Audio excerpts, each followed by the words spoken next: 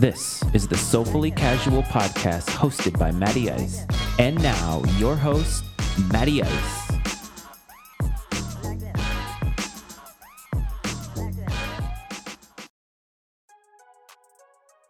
Hello, everyone, and welcome to an episode of the Soulfully Casual podcast brought to you by Matty Ice Media.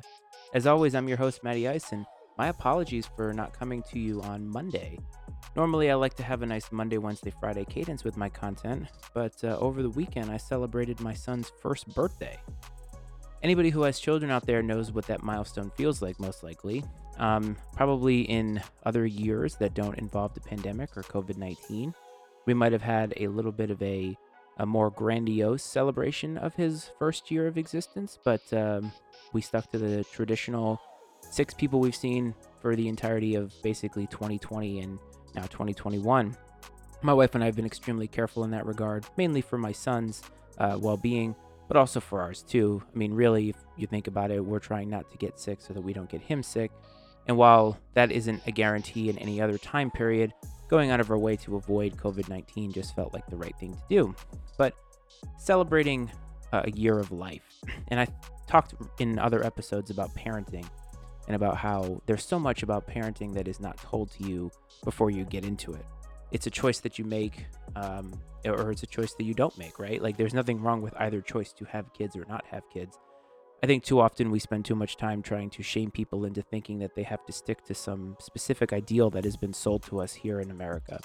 That having a family, getting married, having kids is something that you have to do in order to validate your existence. And while I don't subscribe to that, it's a choice that I've made. My wife and I decided to get married. We decided to have kids and go that route. And that's where we are. But along the path of that first year, there's so much that happens. And there's so much that happens that deviates from the happy path, if you will. Most of the time, we are uncomfortable with this.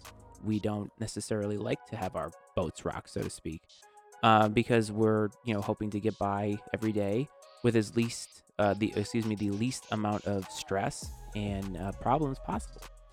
Parenting isn't like that at all. Parenting is basically seemingly one problem after another that comes up, especially in the first year of life. Watching my son go from the day he was born until now has just been an incredible journey. And it really took me the whole year to kind of figure that all out, to really appreciate it. When you're in the moment of something, it doesn't have to be parenting. It can be anything. I'm sure sports players go through this. I'm sure anybody in their career goes through it. Sometimes it takes the culmination of the end of a certain period to really appreciate what it is that you just accomplished. And over the course of the year in parenting, when you're in the foxhole trying to figure out what to do, with your spouse or your partner, it can be very daunting. It can feel as if you are sort of in quicksand and you can't get out. And I know for me personally, it took some time for me to really start, expressing enjoyment over the process. For much of the first, I would probably say 4 months of his life, it felt like a job. It felt very much like something that I had a to-do list for. I had to make sure he was fed. I had to make sure he was changed, make sure that he went to sleep, make sure that we held his neck, things like that. There's so much to think about and so much to do that I think it's inevitable for people to sort of lose the ability to enjoy it and be within the moment, be present, because there's just so many things that are happening and you have to keep up with it. And while the appointments that you have as far as doctor's appointments are concerned dwindle as your child gets older, you sort of feel less and less grounded, so to speak, because everything is changing in front of you and you're just trying to keep up. But when you get to that milestone, when you get to that first year, I can tell you specifically that I felt very proud, not just of my son for having grown up so much, right, and having developed into the little boy that he is, but I was very proud of us as a family, my wife and I in particular, because we had learned to grow into each other. When a lot of times I think a lot of couples grow away from each other because the nature of raising a baby is so difficult. But my wife and I had the opposite effect. We grew into each other. And very recently, as we were approaching this 1 year, we felt like we had reached some kind of a groove, like we were, in sync in such a way that really was making us happy. And being on the same page when it comes to parenting, being on the same page with how you'd like to raise your child, things that you'd like to make sure that they understand, values that were given to you. Knowing that we're on the same page on those, I felt myself celebrating all of that in the moment.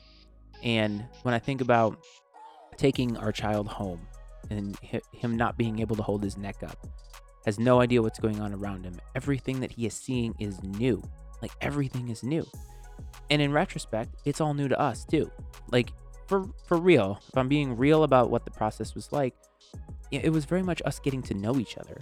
I had a boss who told me that when he had his first child, it was like they were strangers. It's like you meeting somebody for the first time. Except in this case, the person that you're meeting is somebody that needs you to take care of them. They're relying on you for everything that they need in life. And they're also relying on you to know what to learn, to know how to develop, right? To steer them in the right direction. And I think I said on that episode that doesn't stop. It just evolves.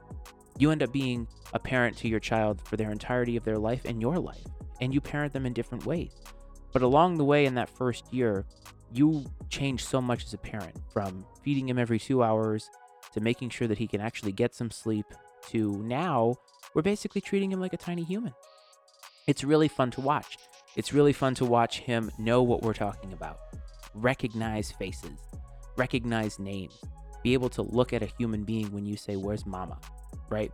"Where's bro, which is what we call the dog, since Winston is a little tough for him to get out. It's mind-boggling to me how much happens in that first year. And when we're sitting there looking at him absolutely miserable in a party hat, didn't know what to do with a cupcake, it was like, you know what? This seems really fitting, because it's another new experience that he's never had. He's been around a lot of people, at least a lot of people, the same people I talked about, right? My family members. He's been around those people. He's been around them all at the same time. But being around them in a way in which all of their attention was focused on him in a celebratory manner, he had no idea how to process it. And I looked at him and had a very similar feeling or not even a similar feeling. I felt like as if I knew he was my son, because I go through that. And along the path of the first year, I've looked at him so many times and seen either myself, my wife, my parents, her parents. It's really, really, really amazing to see that. But what ends up happening is you get to this next year and things continue to evolve and change, right? But they do so in a less rapid manner. Going from age 1 to 2, the things that we're going to see the most are his movement and really his speech. And while he can say 5 or 6 words very competently, I mean, not the way that I'm saying them clearly into this microphone. If I had him sitting here with me, he would not be able to say all 6 of those words in a way that would articulate themselves the way I am now. But when you ask him on his level, "Where's mama?" and he looks at mama, that's how you know. And he says it back to you. It's really awesome, right? But after that, he becomes a tiny version of us adults. His needs are the same. His wants are the same. What differs is how we articulate that, right? And what you end up realizing, or I realize, I don't want to say this for every parent because I don't think it's necessarily true for every parent, but what I realized is that how much changes in a year. And I think I've mentioned this a few times, but when I actually started to realize the power of that, the gravity of those words, was watching my son turn 1 year old, realizing how much had changed in a year. And as I always say on this show, it got me to thinking about some things. It got me to thinking about how much changes in a year for everybody. And think about this last year of a pandemic. We're basically there, folks, right? I think March 16th was the day that everything shut down, at least here in Northern Virginia. And at that point, I really wasn't comprehending the situation because I had a 10-day-old at home. I had no idea what was going on. Like, honestly, I had no clue. But thinking about it now, it's like, well, what has changed in this past year? How many things have changed for the positive? The reason why I bring this up is because I was thinking about people's perspectives over the last year, people's attitudes over the last year. And I have to admit, a troubling and common theme of this last year has been how much it sucked for everybody. And I honestly, have really listened to a lot of these different stories because I think for certain people, depending on where you are in your life, depending on your life situation, the way that you grew up, the idea of your life sucking is different for everybody. There are so many different people who have different needs, different wants, and just different lifestyles that it's all a matter of perspective as to what stinks for you. Like, what stinks for me is not nearly what stinks for a good majority of the country, right? I talked about school kids and about how there's been a lot of focus on how bad it's been on school kids. And I don't discount that whatsoever.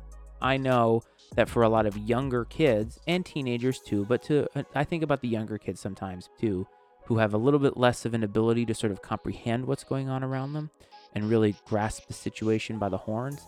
I understand that it's tough. I have a nephew that's in kindergarten, and imagining asking a 6-year-old to sit in front of a computer screen for 5 hours a day. It's a huge ask. You can't even get a 6-year-old to sit in front of the TV to watch a TV show he likes for 6 hours a day, let alone to do schoolwork. It's been hard on a lot of people.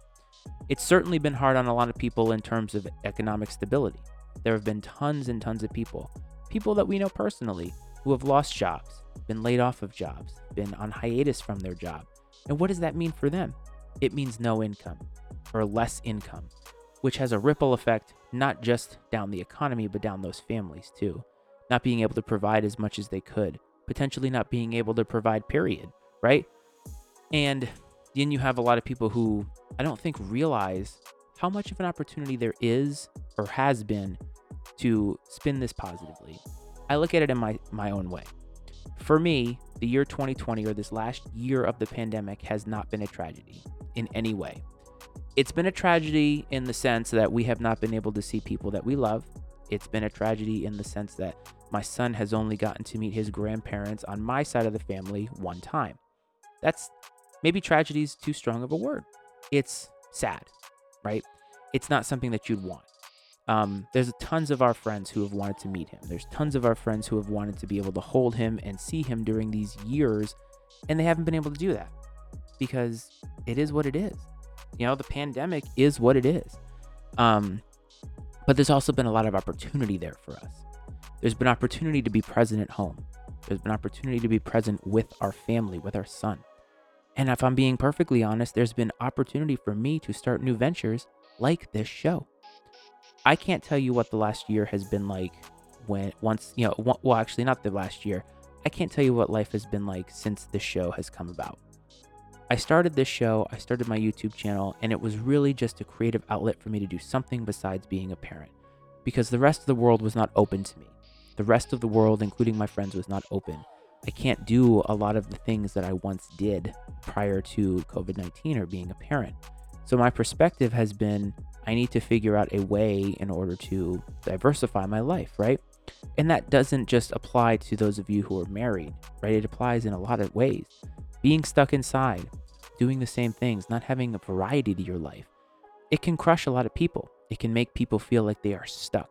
And I happen to have creative juices that started flowing. Wanted to start this podcast for a long time, for a couple of years now. And finally being able to do it, that felt like an opportunity.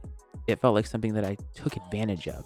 That this time at home, without commutes and without having to be away from the house as much as we were, now has afforded me the ability to put some extra time into this, to prioritize my free time in a way that allows me to be creative, to create content for you. That has been awesome. All the extra time at home for a lot of families has been a detriment, in the sense that it's hard because you're not really meant to be around like your spouse as often as I think a lot of people are. And my wife and I definitely struggled, but I think we were struggling because we're struggling trying to figure out what to do as parents. And then on top of it, we're worrying about our son, but also we're working through what it's like to be at home with each other. I admittedly went through some mental health struggles at the beginning of this last summer, and I just really didn't find myself in a good place. I was unhappy with some things in life and hadn't really been honest with myself about them. And I came clean about them. And that's, again, another opportunity, being able to take the leap and make things better, actively make things better. Instead of just finding somebody to blame for it, taking the reins, making it something that I could actively make better. Another opportunity there. And my wife and I managed to do that. We managed to be able to work through some bumpy patches to figure out how we can better communicate. It helps us as a couple, it helps us as parents, and ultimately, I think once the world opens up, it helps us as human beings. Because I think we are going to struggle as a society to sort of come back to reality. We have been, for the most part, depending on where you live and depending on what your limitations have been, we have been a very secluded group of people for a year now. We're not really seeing people on the regular. And I have said in past episodes that it's going to be an adjustment when we finally get back there. My wife joked about they should have classes that sort of train us again on how to act in public, because so many people haven't had to interact or think about a perspective other than their own, that going out into the world is going to be jarring. And I think there's going to be some definite growing pains once we are, out in the world en masse. But there's opportunities there individually in your homes. The better you communicate within your home, hopefully the better you communicate and connect with other people. So doing that with my wife, doing that via this show, those have been some things that I think have been opportunities. And I've also taken opportunity for personal growth, taking care of your house, making fixes to your house, making updates, putting flooring down, things like that. Perhaps these aren't projects that you're thinking about when you're off to work and off into the world as often as you are. And I think those are opportunities. I really think that there has been an opportunity to put a positive spin on this. For those who have high school, teens, yes, you have not been able to be around your friends a lot, but you've had the ability to be able to wake up and go to school without having to get on a school bus or drive to school. You have the ability to at least connect with your friends virtually. The way that the world is now, everything is electronic. Everything is at our fingertips. And while we can't physically touch those people, when you look at these teenagers, like I see the kids in my neighborhood a lot of times, they're with each other, but they're not with each other. Like they're on their phones. So how much of a physical, connection do they really have if they're really all focused on the content on their phones? But again, it's allowed parents to sort of know their teens a little bit, understand what they're going through, be a part of their schooling, be a part of their education and their uprising. Because for a lot of these older teenagers, they're going to be virtual schooled for basically the entirety of this year. And if they're a senior, they're going to go out into the world and have to figure it out again, the way that it once was, right? Like we will eventually get back to that. We will eventually get back to a place where it is more common for us to be out than it is for us to be in. And most of us are going to have to make a conscious decision about what our lives are going to look like once we choose to get the vaccine. For my wife and I, we realize that we need to seize the opportunity and privilege of getting the vaccine. That being able to have it and get it means that we are protected from getting this virus, at least as protected as we are going to get. And we can't really do a whole lot more for my son. He can't get vaccinated. We certainly don't want him to get vaccinated without there being real solid evidence that it is safe for him. And we're just going to have to live with that risk. I do risk assessment for a living. We're going to have to do that. And I think those are the decisions that you make, right?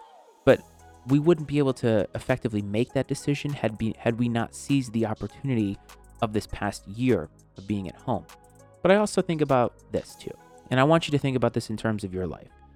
Have there been opportunities that have gone by the wayside that you have not seized, that you could have, that you either were too stuck in the way that you were thinking prior to this pandemic? Perhaps you've been thinking negatively during the pandemic. Perhaps you're somebody who has been angry this entire year because you think it's dumb because germs are germs, right? Have you missed opportunities there? Have you been focused too much on how it's inconvenienced you, how it's changed things in the negative for you, when you may have had an opportunity to take that negativity and turn it into a positive, right? And think about how many things change over a year just in general. Think about the biggest moments in history. Think about World War II. The atomic bomb. There was a race from many countries to be the first out there. And think about in a calendar year, we went from having no idea if it was possible to the bombing at Hiroshima and Nagasaki. In a year, we obtained nuclear warhead power. Look at what the world has become since then. Thankfully, it hasn't been worse. In a calendar year, we have seen the Berlin Wall fall, right? We've seen the USSR fall.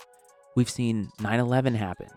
We've seen, many things happen in the Donald Trump era. A year can be very significant. And while we think about it in terms of, wow, a year is so long, You're right. And like once we get there, it's like, man, that year was short. When you go back and look at each year, many, many, many things can happen. And I think it's important that you focus on the positive things that have happened. And when you're looking forward another year from now, like I'm hoping that we do an episode on March 9th of next year, which is when I'm recording this, right? And we are saying, look at how much has changed in a year because we're going to concerts. We're hugging people in public. We're not as scared of being out in the world because we have done our part via the vaccine to not eradicate COVID-19, because I think it's important to understand that we won't eradicate it completely, but we have done enough to be able to become more of a society again. That sense of community I talked about.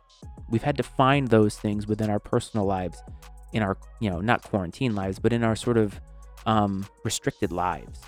And now we can do those outside the way that we used to, the way that we always wanted to. And I want you to take an opportunity as soon as you can. Don't wait to get the vaccine. Don't necessarily wait for life to come at you with it.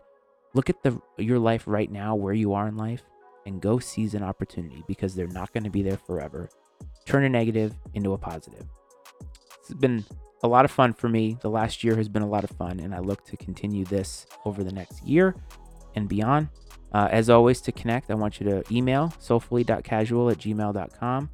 Our Instagram feed is Soulfully Casual Podcast. And always go to www.maddyicemedia.com for this show and all of our shows. We have a lot of content and we're hoping to bring you more. So thanks for tuning in.